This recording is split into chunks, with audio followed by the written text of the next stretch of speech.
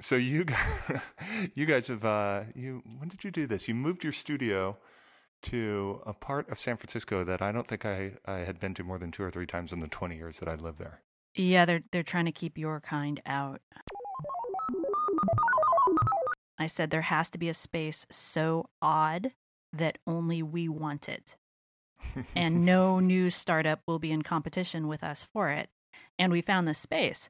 And the condition of this space is that we operate an art gallery. An art gallery in the like a storefront art gallery. Yes, we have a legit art gallery. You've been doing shows. We have been doing shows. We just opened our second show with Aaron Draplin of Draplin Design Company. And wow, we had 500 people through the doors. Holy cow. Well, he's amazing. Yeah, and he's such a good guy. Like, I met him at Adobe Max last year for the first time, very briefly. And he's a hero. I didn't realize how huge he was in the design community. And then to see him interact with his admirers was just amazing. Like, he's so humble and he's so great and so funny. And he's just a fantastic, like, I love meeting people whose talent far exceeds their ego. And he's really can be rare in our industry. Yeah, and so it was fantastic to have all these people come through, and he put all this stuff on the wall and had his merch table, and people were out like in the alley, and it's always great to throw a party that people are lining up to get into, and so that's real neat. Yeah, that's nice. No, there's I've seen a couple videos, and I'll find the links to them, and it's just showing him and his process, right? Where it just literally like a camera over his shoulder as he's sketching in his notebook and as he's moving stuff around in Illustrator, and it's just so inspiring. It's so you're right, just so unpretentious. He's just like, oh, let's try this and push this. Oh, hey, you know what that reminds me of? It's just it's great to see that. Really demystifying what people think of when they think of like a designer going away into their studio and coming back with a work of brilliance, right? Where he is just, let's try triangles now, Yeah, that kind of stuff. And he talked about it. He said it's a trade. It's just a trade. And it was fantastic because it turned out that some of my friends came by, old friends of mine, including a fantastic furniture designer friend of mine, the guy who made our cardboard conference table that we've had forever.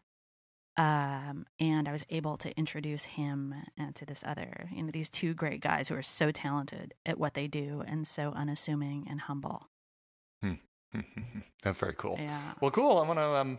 I still haven't been over to see your studio, so next time I'm in San Francisco, which will be soon, I'll come and see you.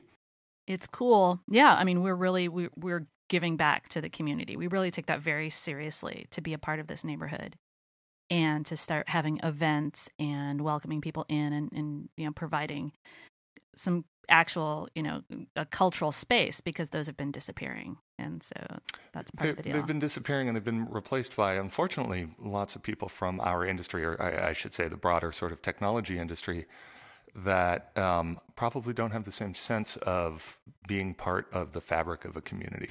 I think that's been, kind of right at the core of a lot of the stuff that's been going on in San Francisco, and the tension that's been kind of rising over the past few years. Yeah. Yeah, absolutely. I mean, people with no sense of history, and this neighborhood is all about having a sense of history in old San Francisco. I mean, there's a topless bar that has a historical plaque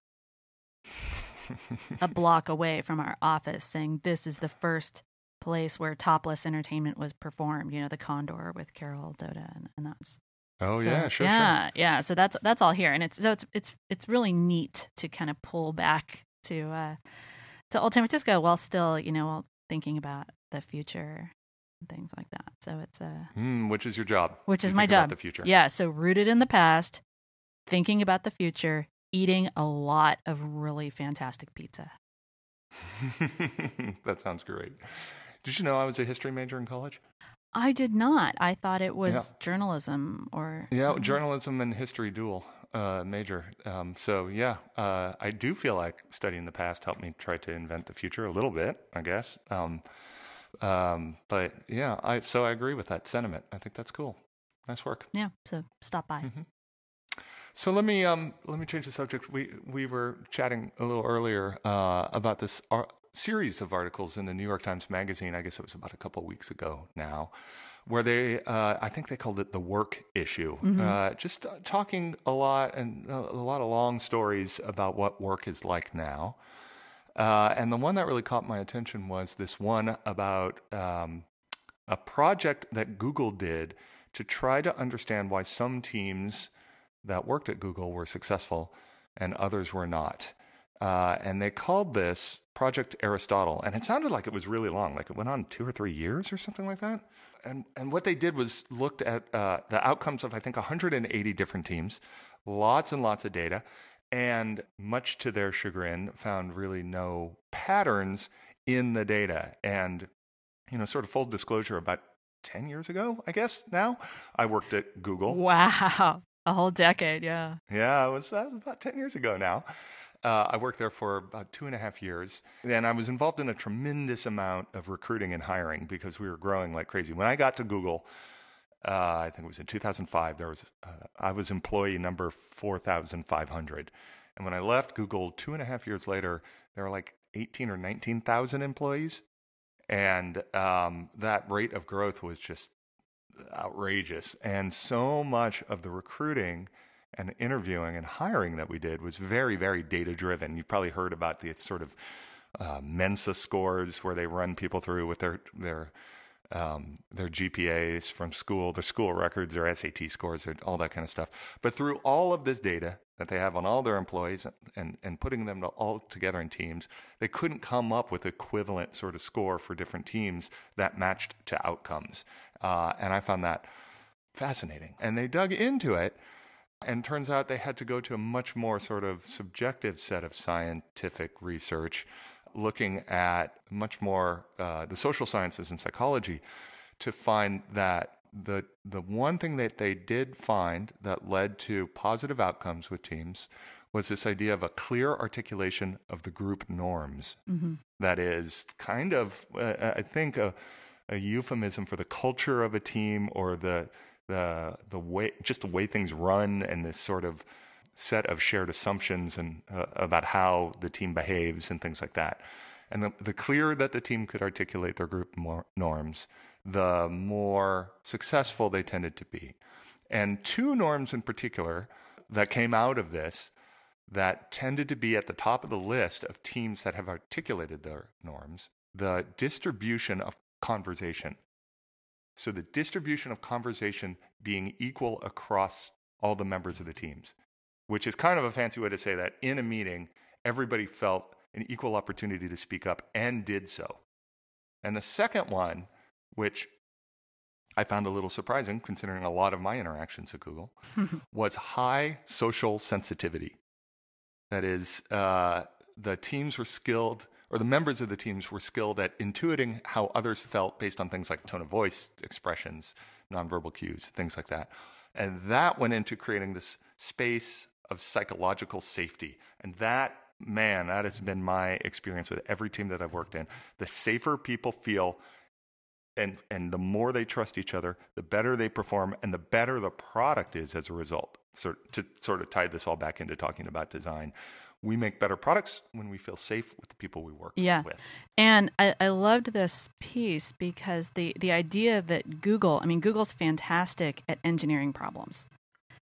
At Google stumbles when they try to treat human issues as engineering problems. And the fact that they had to take this extended tour and project to come around to know what good managers know. There's this great quote in the article that I pulled out. It says, the kinds of people who work at Google are often the ones who became software engineers because they wanted to avoid talking about feelings in the first place. Yeah. Which is a gross generalization, and it's a stereotype of engineers. But at the same time, there seems to be some correlation.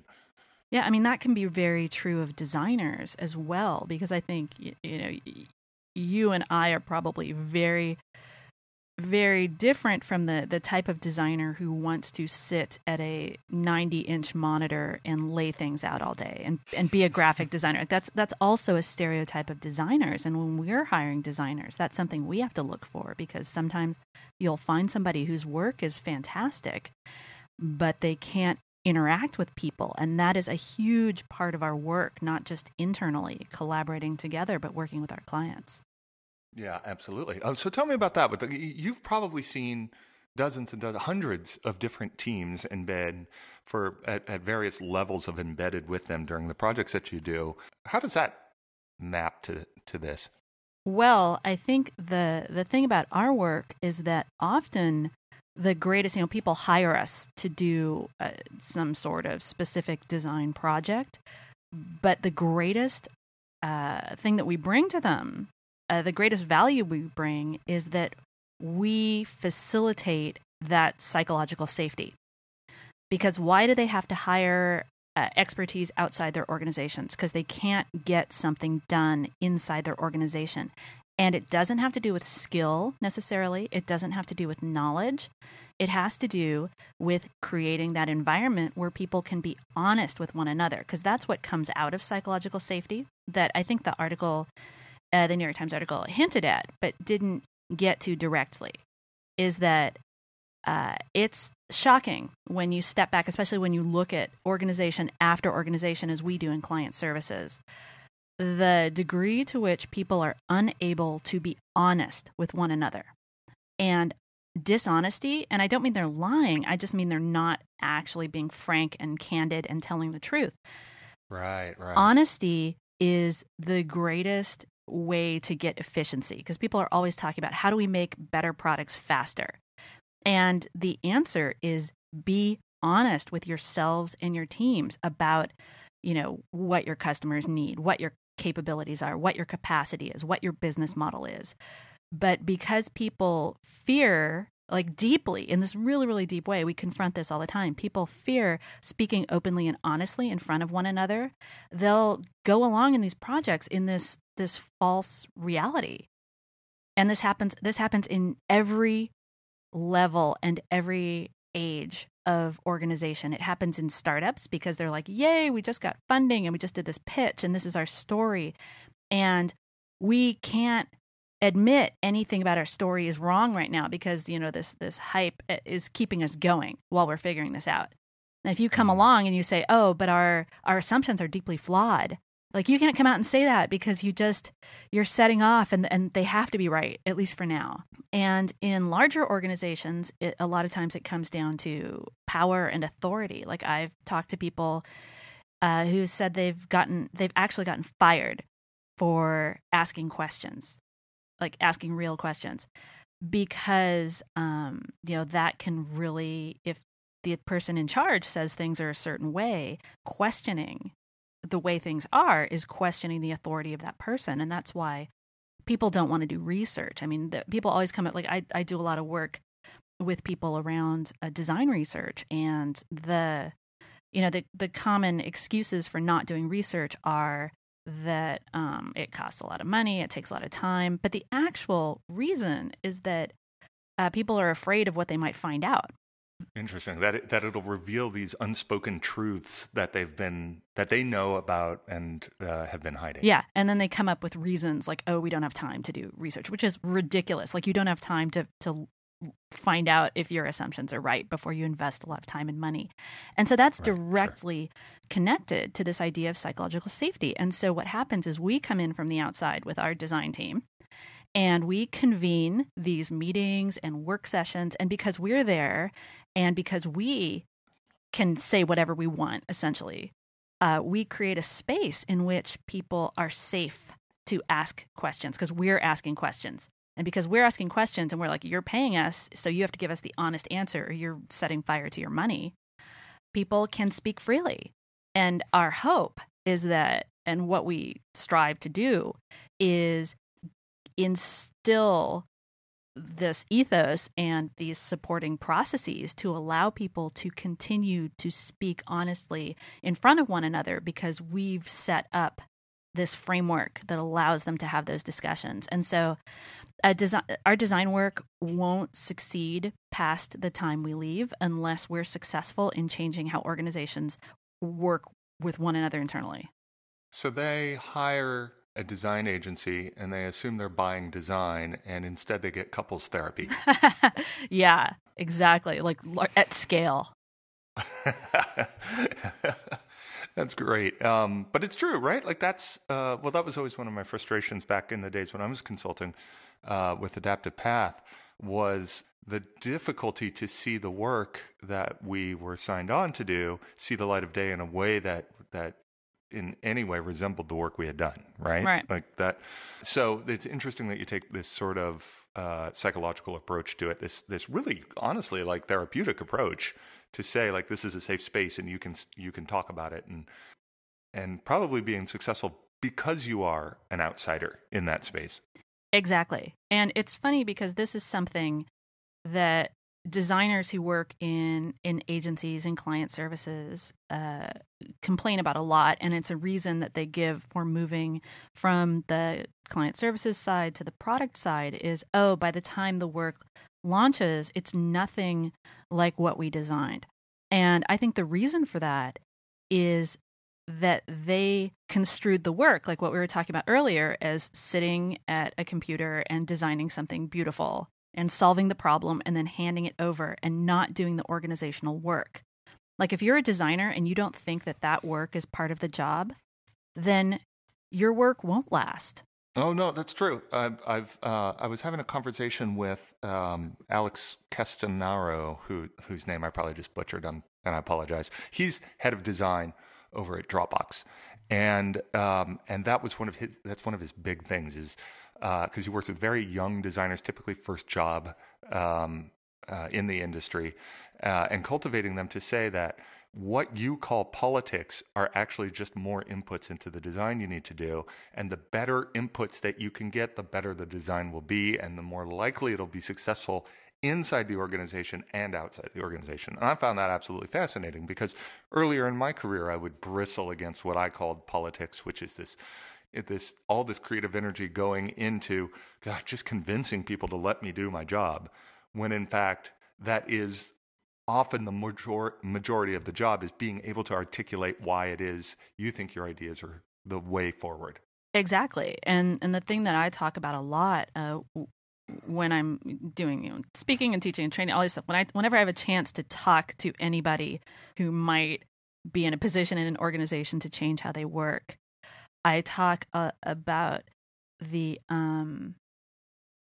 fact that you have to embrace this and confront it. And when you think about a design problem, I always think about it like, why do so many badly designed systems and products get out into the world? Like, this is the most fascinating question to me, because you see things all the time and you're like, that is poorly designed. But when you think about the amount of human knowledge we have about designing things well, like we know what it is for something to be well designed. And yet so many terrible things get out there that are either products people don't need or products people need that are really hard to use or things that are just ugly. And they happen not because designers didn't know how to design, but because an organization didn't know how to make good decisions. Because a design project is really just a series of decisions. Right. And that's the hard part. That's actually the problem. The problem is not, like, designing something well is really, really straightforward. I won't say it's totally easy because there are systems that are just complex and challenging to design, but it's very straightforward. But getting an organization to make all of the right decisions in order to have that design come to life, that's the hard part of the problem. And that has to do with how individual people interact with one another. And that's so fascinating that Google tried to find a pattern. They tried to find this engineering solution, this key that would unlock, okay, we put this one process in place and then all humans can speak honestly with one another and work towards, their shared goal. Right. And it absolutely comes down to individual humans in a room together, able to make a series of decisions that enable good design to get out into the world and then persist. And that is totally a problem. Like with clients, like we'll work with clients and have one project sound exactly like another one. And the organizations might even be very similar organizations in the same business, the same size organization. But what it takes to get good design work done will vary. So let's talk about it really tactically, this idea of psychological safety. Because it's not just that you're an outsider and they've hired you and brought you in and it's all special. You are doing something in the room that creates a sense of safety that allows people to say what's on their minds. And so what are those things? I know I have worked really hard with a lot of the teams that I've worked on just at the basic level to humanize one another so that we're not sitting there as our roles, but we're sitting there as ourselves, right? So I don't look across the table and see engineer. I look across the table and I see a person I know and I know something about them. So one of the things that we always do, like when we were building Typekit, we would have these twice yearly. So we were about half of the team was distributed. Twice a year, everybody would get together. There would always be new people. And we would do this thing in this, quote unquote, offsite that we would have where everybody got to get up and give a 5-minute keynote presentation on something that they were passionate about outside of what their job is. And so people, like one guy was super into advent calendars and gave this amazing 5-minute presentation on, look at all these, like every year he like tries to outdo the year before. And you're like, holy cow, another guy just deeply into pizza and on and on and on. It goes like that. And it was amazing, right? Because here are people that sometimes are very shy or sometimes are not, don't have the same social dynamic as other people on the team. They're sharing something they're passionate about. We all get to know one another. Lots of laughter in the room, very humanizing. And that alone, I think, loosens the tension around the table when we're making product decisions. Yeah, that's fantastic. Because I think what happens is we like to talk as designers a lot about empathy and about, we have to have empathy for our customers. We have to have empathy for our users. And we never talk about having empathy for our teammates. Like no one ever talks about that, but that is absolutely That's a really good point. Necessary. Yep. And it's really hard because, people talk about collaboration all the time and they said, okay, we're going to collaborate. And people can work alongside one another for decades and never truly collaborate because they don't actually have a shared purpose. They don't see each other as people. And so an exercise like that, or what we do, we start off, with a series of individual interviews with various members of the team where they can speak freely to us, and then we can use what we've learned to help facilitate group discussions. And we know them as people. And then we can, in the way we facilitate discussions and talk about goals and ask questions and model. A lot of what we do is just modeling that kind of communication in front of a team. And that's something that managers can really do is, and this is something we do at Mule. We talk a lot about making mistakes. And we tell the client that, we're going to make mistakes and it's fine and we're going to move on. There's not this sense of, if I demonstrate weakness in front of other people, that means I'm a bad person and not a valuable member of the team. That's really interesting. Yeah, that's one of the things, as I've gotten sort of later in my career here, very comfortable with this confidence in not knowing things and being very comfortable expressing that. And I think that that also eases the tension around the table to where somebody who is ostensibly in charge says, and a question comes at me and I'm like, oh my gosh, I have no idea. How would we figure that out? As opposed to that always having an answer and always trying to explain my way through it. I think that's just another sort of way of approaching it. One of the other things that I've found works really well is that you can teach people to give good feedback and you can model that as well. And so, especially when we're talking about design, so I would run these product reviews, we called them, and anybody could present what they were working on, and it would range from everything from the creative director of the company showing a new direction for some of the user interface to an engineer maybe presenting a new URL structure or something. But we would always treat it the same way. the first thing we would do is set up a set of rules, right? Is this going to be a conversation where we are brainstorming and trying to be more sort of get a diversity of ideas out, or is this more trying to drive towards consensus? And you just ask the person, what do you need? Do you need more ideas? Do you need more material to go use to make more decisions and to do your work? Or do we need to drive home and get to a point where we are making a decision that's going to be final? And that like helps focus the feedback in a way that I think, again, always trying to relieve the tension. The other thing we would do is again, try to explain to people the right way to give feedback. So feedback is not opinions saying like, I don't like that color, I don't like that blue. That's not good feedback, right? That doesn't drive the conversation any further. That just turns into a bunch of people laying out their opinions and then either arguing about it or God forbid saying like, let's go test it. So instead of an opinion, I don't like that blue, maybe ask a question more like, why did you choose blue there? Mm-hmm. And hear what somebody is what the thought process was, and talk about that as opposed to the solution that's in front of you. Or even better, is color important here? Is this something that we should be focused on, or is there some deeper thing that we're trying to solve? And I think that's part of like design leadership, which you do as the sort of the agency that's been brought in and is leading the project, or what I would do with a team that I'm sort of driving forward to launch some new product. Part of the leadership is modeling how we should communicate to each other, what makes for good feedback, what the cultural norms are around the table, right? Yeah, exactly. And that's part of design. And I think we have to keep bringing this back into the conversation to say that the way you communicate about design decisions and about feedback is an inherent part of the work. It's not extra.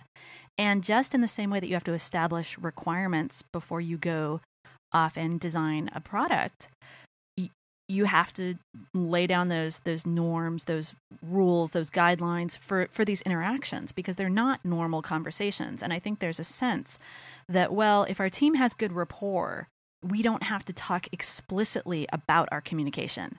And somehow it seems like if you have to lay those ground rules down at the beginning of a work session, that you've failed as a team or as a culture. But collaboration is really, it's an unnatural way of interacting with other people. And the more explicit you are about it, you can do it very quickly. Like people always say like, oh, we don't want bureaucracy, we don't want too much process. But just taking that 2 minutes to say, as you were saying, like, what's the goal here? What's the goal of the feedback? What does the designer need? What does the team need? What are we here to do today? People just like dive into, like everybody talks about we have too many meetings. And I think so often no one takes that step of saying, what's the goal? What's the desired outcome for us spending this time together? And if you take just a couple minutes to be explicit, then everybody knows, because I think one of the things that undermines that sense of psychological safety that's so important to functional teams is not knowing what it means to succeed in that group setting, right? Not knowing how you can be a good participant. And so people just fall back on, oh, well, I think I'm good if I just agree with the person in charge. Or I think I'm being helpful if I, just like tear apart this design, something like that. So if you don't say, here's how your participation can be useful in this interaction, if you don't say that explicitly, people are just going to guess. And nobody's trained on this. Like, no. All of these things always get dismissed as soft skills. Right. And I hate all dichotomies. But the soft skills, hard skills one it drives me nuts in particular, because it's all about, well, what skills do you need to accomplish the goal that you're here to accomplish? Like, who cares how good your craftsmanship is if it doesn't actually meet some business goal? Right, exactly. The other thing, you mentioned meetings. We could talk a little bit about meetings, because I have... Do you have feelings? Well, I have a really weird position on meetings in that I think they're incredibly important and all of them are terrible. So I think that doesn't sound weird to me, actually. Well, I mean, yeah. the fact that I actually think I structured the work of Typekit around meetings for a startup is unusual. It is right, like. People associate meetings with these endless, droning, terrible, big corporation things, right? Like, and trust me, I had my fair share of those at Adobe when I worked there. That company is run on Outlook. It's amazing. But I think meetings can be almost choreographed, and you have to put a sense of urgency in them, and they have to have a script. And when they do, people, I think, really appreciate the time that we spend together. And it just feels like a different kind of work that I need to do my job. The way, I'll give you this is, all right, bear with me. This is a little bit of a weird analogy, but this is how I think about meetings. So when I was younger, I think like you, I grew up in Southern California. And we had this sort of car wash where it was self-serve, and you would like drive your car into this stall, and then you would put quarters in the machine, and then the hose would start, like water would come out of the hose, and you had 5 minutes to wash your car, right? And there was a hose, and there was a brush and a dial, and you would switch between modes. And so when I was in high school, I would drive my car into this stall, and I would put the quarters in, and I had 5 minutes, and I would try to wash my entire car before the time ran out, and I could never, and I didn't want soap to be on the car, so it was this like mad dash, and I would be soaking wet and exhausted, but I didn't have to spend another dollar on my car wash, right? And that's how I treat meetings. Like, we have 30 minutes, we have all this to get through. Come on, let's go. There's no time. Let's do this. It is an opportunity to disseminate a tremendous amount of information, and this was how we did a morning stand-up at Typekit for the entire company. Office manager, salesperson, engineer, designer, literally everybody in the company around a giant table, and we would do it every day. And it was at 10 o'clock, or actually it was at 10:05, because that for some reason made people be on time. 10 o'clock. If it was a 10 o'clock meeting, they'd always be late. 10:05, everybody was there. I don't know. It's weird. Maybe some weird psychology. I don't understand. Yeah, people are weird. Yeah, well, yes. And we would do this meeting that was literally scripted. There was a text document on the screen that everybody would look at, and everybody was dialed in, and there was screen sharing and all that, and we would just go through it. And so many people came to tell me how much they enjoyed starting their day with 15, 20 minutes of just like going through everything. What's happening in support? What's happening in ops? What's happening in sales? What's happening in marketing? And we would just go through it, and people would have their sentence ready to report in, because we don't have any time. We got to get this meeting over with. And that's just, and again, I think it felt very egalitarian, and I think it created a lot of trust around the team too. Yeah, that's fantastic, because it sounds like you were also enabling something else mentioned in that article, that the speaking, if everyone speaks for a roughly equal amount of time, that engenders trust as well. And I absolutely agree with that. And one of the problems, I think, of course, we could talk about calendar software again for days probably, but this default sense that a meeting is about a unit of time, not about getting something done, not about an outcome, and everything defaults to an hour. You can't have, maybe the perfect time for a conversation is 7 minutes, and maybe 7 minutes gives you just enough time, but not quite enough. And people are always worried, like, oh, are we going to have enough time? And I think the method you describe, where you want that sense of urgency, where you say, okay, if we get the most out of it, if we have slightly too little time, we'll actually have enough time, but it will feel like slightly too little, and everybody will feel good and energized, not like their life force is draining out of them. That's a fantastic approach. I have an awful counter story to offer from early in our days as Mule. We were on site with a client. It was a large internet company, and we were getting together for some sort of design review, and I forget, we had decisions to make. The idea was we had to make some choices about priorities, and we finished the meeting in about 35 minutes. And we thought, okay, great, we can leave now. That's fantastic. We accomplished what we were here to do in less time than we had allotted. And then somebody on the team actually said, oh, we have 20 minutes left. We could play Pictionary. Our our jaws dropped. Like, what? Yeah, I can't even. And this was part of their culture, was just, well, it was as though they were in class. It was though they were in elementary school, and they said, well, we've got 20 minutes until lunch, and we finished the assignment, so we get to play a game now. Well, I mean, that comes from, probably 18 years of, or rather 12 years of institutional education as well. It's just, what you do your work until the bell rings and then you stop, right? Yeah. Pencils down. Yeah. And the other part of it is the incentivizing the individual contribution. And I think a lot of organizations do this they say, their line is, we're a collaborative organization, but they only recognize individual effort, which puts people into competition with one another.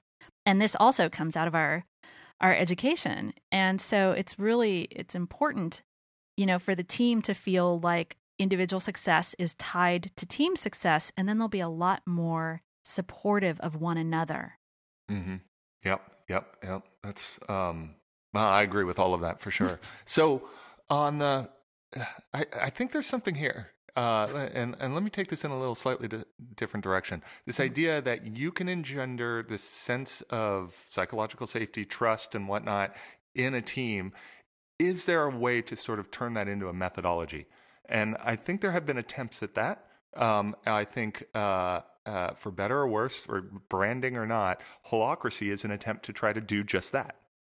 Right. This is this methodology, probably seen the coverage of Zappos, famously trying to implement this system across the 2,000-person organization. But this idea that there's a way to have meetings that is about everybody contributing, that individual contribution is placed at the highest bar, and using mechanisms to try to facilitate that. I haven't heard a lot of great stories about it succeeding, and perhaps it sort of swings the pendulum way too far in the other direction. But I find it super interesting. Yeah, I don't buy it, because this is one of those cases, like we see this a lot in design, where there's a hard problem, and in business as well, and people just want a silver bullet, right? In research, what's the methodology that I use? Agile is so popular for this reason. Like, okay, we do things agilely, and we'll just be more successful if we follow this process. And I think this is the same thing, where it lets you off the hook, because I think, honestly, one of the things that brings teams together the best is having a clear goal. And it astounds me how often we go into organizations and there's not a sense of, here's what our mission or our business goal or our business model is, and we've clarified it and everybody knows. Because I think if everybody knows where the team is going, it really helps them suss out how they can be a successful part of that team. But I think those can be very hard conversations for an organization to have. So instead of saying, okay, here's what we're about as an organization, here's our business model, here's our goal, they'll say, well, here's our process. Let's really succeed at the process. And you can succeed at the process and fail at the business. Yeah, no, all right. I totally agree. I mean, geez, the first 5 years of Adaptive Path were us going to clients and they say, we want some usability testing. And we would do the usability testing and we'd come back and say, the results are your business model is wrong. And they would be like, you did the test wrong. Like, that's not what we hired you for. I'm like, nobody wants this product and they're not going to pay the way you want them to pay. Like, that's what we found. Yeah. And they found all the buttons. That was fine. Like, Yeah. But so, yeah, but let me push back on that a little bit. Can you separate? Can you say, like, all right, there is clearly a need at a very high strategic level for clear communication and articulation of a vision, of a set of milestones, of a set of business goals, a strategy. All of that is a function of the leadership of the organization. Mm-hmm. But can you also then actually put some structure on teams, give them a framework to work inside of that enables this kind of all the stuff that we've been talking about around safety? I think there's something to it. I think you're exactly right that they get mixed up, and one with the other can be a disaster. Mm-hmm.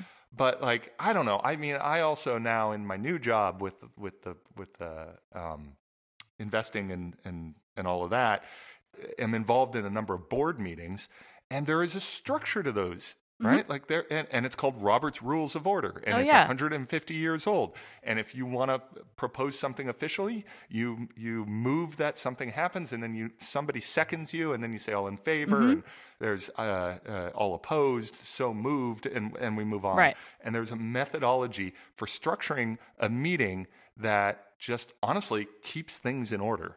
So I wonder, is holacracy a sort of postmodern version of Robert's Rules of Order in a way to allow individual contribution to flourish and all of that? I'll say maybe, but it sounds like from what Google found and other things that other people working with teams have found is that, they said that teams that function well didn't necessarily all share the same rituals or the same norms. They just had this mutual respect for one another, and they had this sense of safety. And so what I'll say about holacracy or Robert's Rules of Order is, and what you were saying, what you did at Typekit, having an explicit structure, having an explicit protocol is what matters. It doesn't matter. I think you could run your morning stand-up according to Robert's Rules of Order, and it would be fantastic.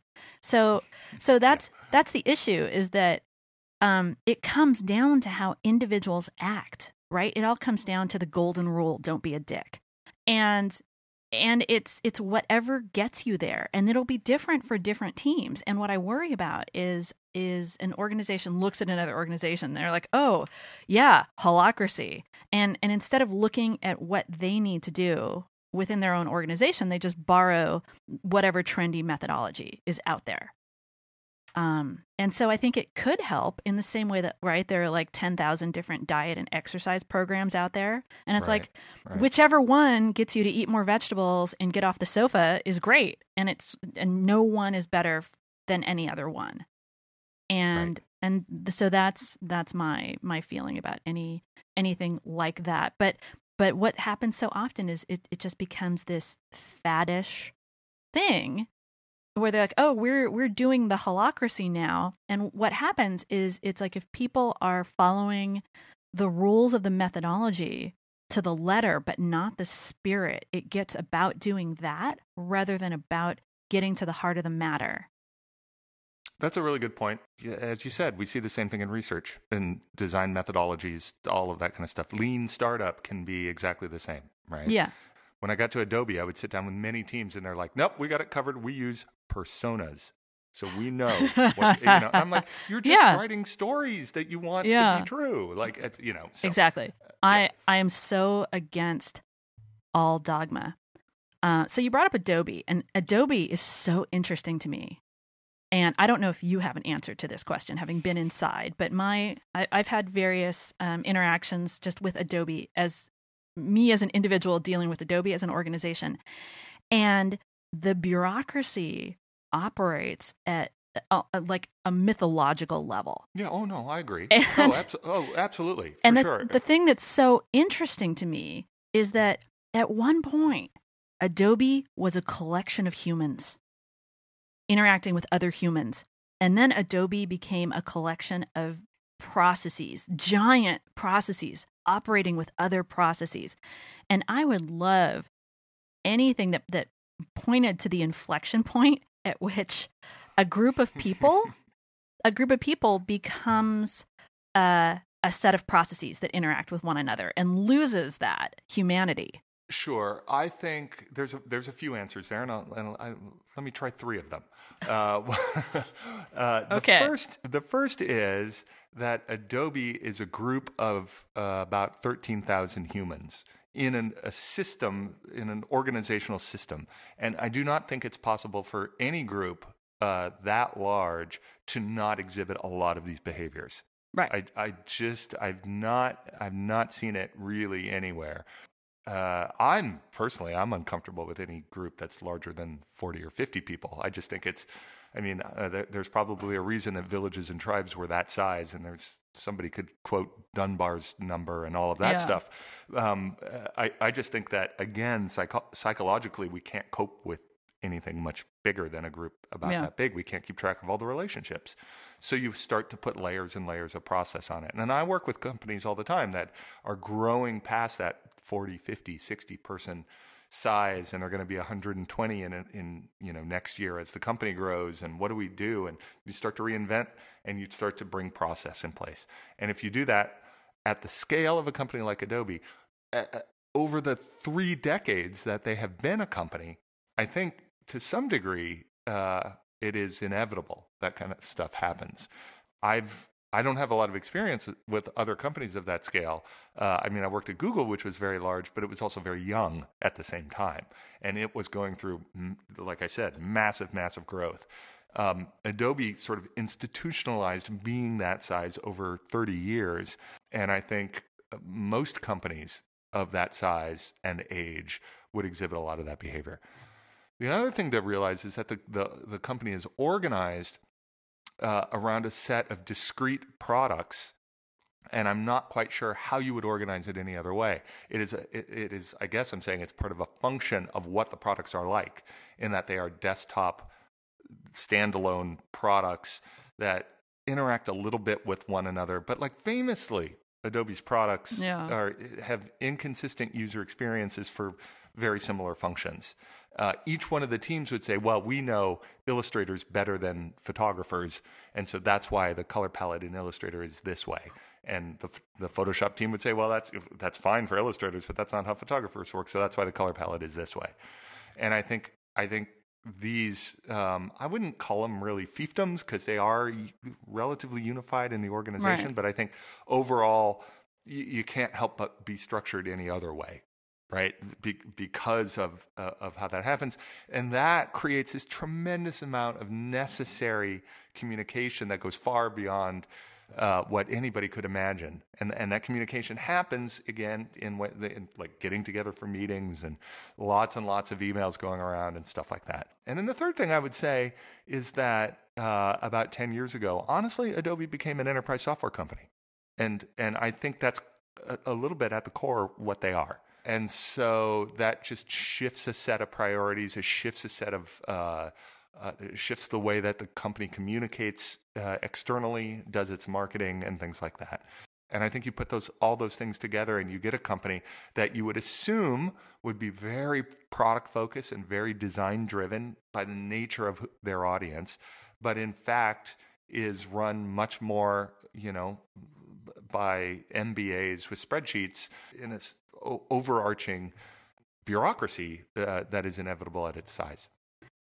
Yeah, that makes a lot of sense, especially that last point, because I think because they are so associated with design, I think that creates a different expectation.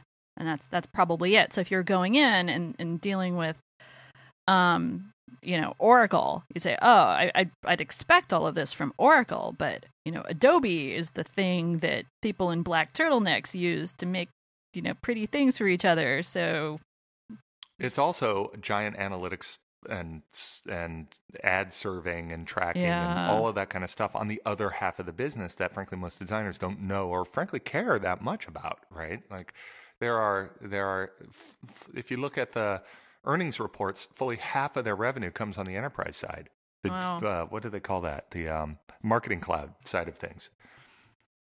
And then there's the whole entire line of business around Acrobat and, document management and all that kind of stuff. So it is a very, it is not just a company for design tools. So, but anyway, yeah. So trying to practice the kind of culture that we had developed at Typekit in a environment like Adobe was challenging, but ultimately pretty successful.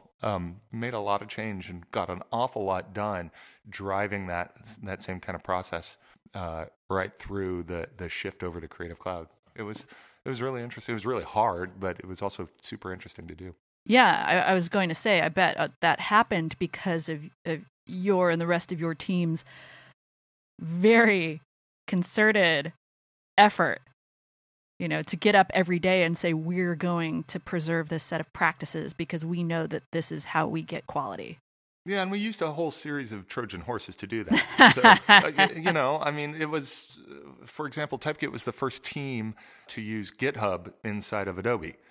Wow. Because, you know, six years ago or something. Or no, it was 4 or 5 years ago. So Adobe was a little bit late, but at the same time, they didn't have a lot of hosted services. They had big, giant binary desktop applications. So us coming in to a place like Adobe and saying, like, the culture of our organization is built around this sort of almost open source like contribution model that GitHub embodies. Like, our culture is embodied in this tool. We kind of have to use it to be able to successfully and continuously build our product. That required a whole bunch of change inside that organization, change that was then propagated out across, you know, many, many, many more teams. So it's stuff like that all boiled down to, you know, how do we do the work as we sit around the table here? So, but yeah, I could probably go on and on. I probably should sometime do a talk on all of this or something. Oh yeah, I mean, yeah, it's so fascinating because like organizations, especially large organizations that have existed for decades, talk about how do we innovate, and they always focus on tools or new technologies, and it's like you innovate to the extent that you can have an honest conversation about where you are and what you offer and how everybody's working together. You know, what I find amazing, and this is just maybe generational or something, I don't know. No, and I mean like from years past, is that this idea of collaborating with one another is growing, is newish and growing, right? So in this article, they quote a Harvard Business Review article from last month that said time spent by managers and employees in collaborative activities has ballooned by 50% over the last 2 decades. So like what we do, what we take for granted, like us being in Slack, us having a stand-up, us, you know, doing all these sorts of very collaborative things to build the product together, seems like did our parents not do any of that kind of stuff? Obviously not with the same kind of technological advances that we have to be able to do our work distributedly. But did everybody just like keep their heads down and sit at their desks and do work?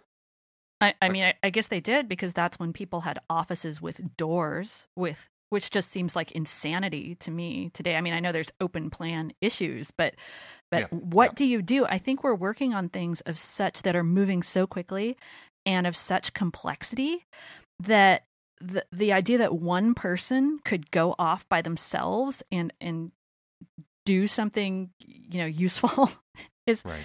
It really seems unlikely. I mean, we have a lot of, you know, we have a lot of oral culture here at Mule, but one of the things that we try to adhere to is the idea that we design together and document alone. That's something we talk about, is like the design isn't what happens when you're at your desk. The design happens when we're working together to solve a problem. And then we say, okay, well, how do we document the solution? Is it something that somebody's got to go off and code? Is it something that somebody's going to go off and do a thing in Illustrator or make a diagram or make a spreadsheet, right? Because people really focus on the documentation. They focus on the deliverable. And we try to move the conversation to focusing on the decision.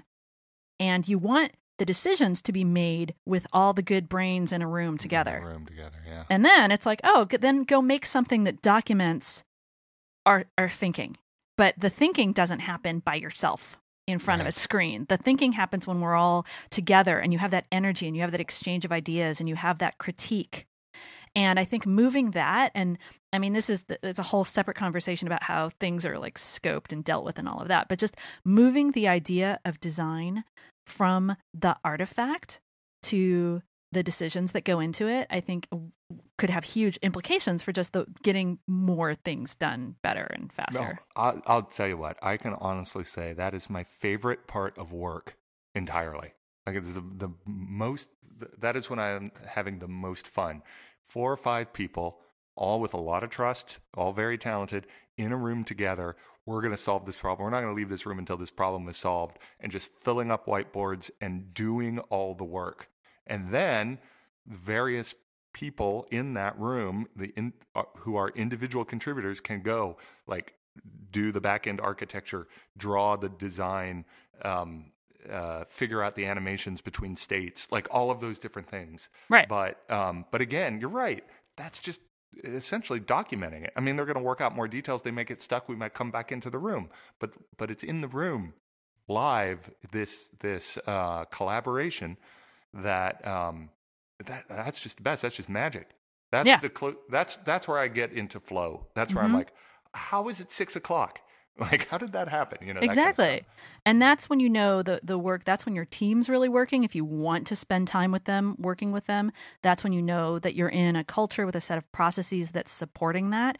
And you're getting so much more done, and it feels fun and it feels easy. Like I think we still have this sense, probably again, related to our terrible public education, that if you're by yourself banging your head against an assignment, like up really late at night, that's what being productive, that's what work is. And if you're having a good time and joking and laughing while you're getting things done, well, you're not being productive. And I think the opposite is true. I think if you're having a good time with people you really trust, who are all contributing equally, you're being as productive as possible. And you'll be more, creative, and you'll solve things in a more interesting way, and you'll have a great time doing it, and you'll move quicker, and all those good things. Yep, I agree. It's much more like play than work at that point, I think. But man, it's hard to get that situation, to be able to replicate that over and over again, just to get all the variables right so that it aligns and you can do that kind of stuff. But I guess that's what we've been talking about. Yeah, so. It's hard, and I think admitting that situation does not occur naturally is the first step. If you say it will take work to get teams to function this way, and it's not science, it's not an equation, it's not a set of things that if you do these things you'll collaborate and have a great time. I think admitting that sort of interaction requires intentional effort is the first step to people being able to do it more. Well, here's the thing: we're not taught how to work. We don't come out of school having to work. I gave this talk. It's so funny. I gave this talk a while back to a computer science department at a university when I was traveling in Dublin, and I gave them this whole talk about these topics, right? Like how we do great work, how we collaborate, how we trust each other, how it makes better design. And at the end of it, I started talking about meetings and how we did the meetings at Typekit and everything. And I kind of look, and they're all looking at me blankly. And I'm like, oh, my God, you've never been to a meeting because you're in school. I'm like, oh, all right, let me back up. Most people, their jobs, they sit in rooms with other people, and they listen to people talk, and it's very boring, and they probably are looking at Facebook on their laptop. Like, that's a lot of what work is. And they were like, oh, all right, okay. And I'm like, it doesn't have to be that way. Remember this when you get out there, that you can do work together, and it can be fun. And it may be called a meeting simply because that's the only word we have for it. But anyway, this was a great conversation. Yeah, fantastic. Yeah, thanks for taking the time. Where can people find out more about you? You're on the Twitter. I'm on the Twitter. I'm Mule Girl on the Twitter, and that's the best place. Okay. If people want to get in touch with me, that's also the best place. I don't answer email ever. Okay, that's good to know. We could probably do a whole nother podcast about Slack, and maybe we will sometime as an alternative to email. And you got a book? Your book is great. Thank you. Yes, Just Enough Research is my book. Research. It is short, and you should read it, and then you should buy it for your boss, and you should buy it for your boss's boss, because I think that's one of those things that can kind of fundamentally change the way people approach their work.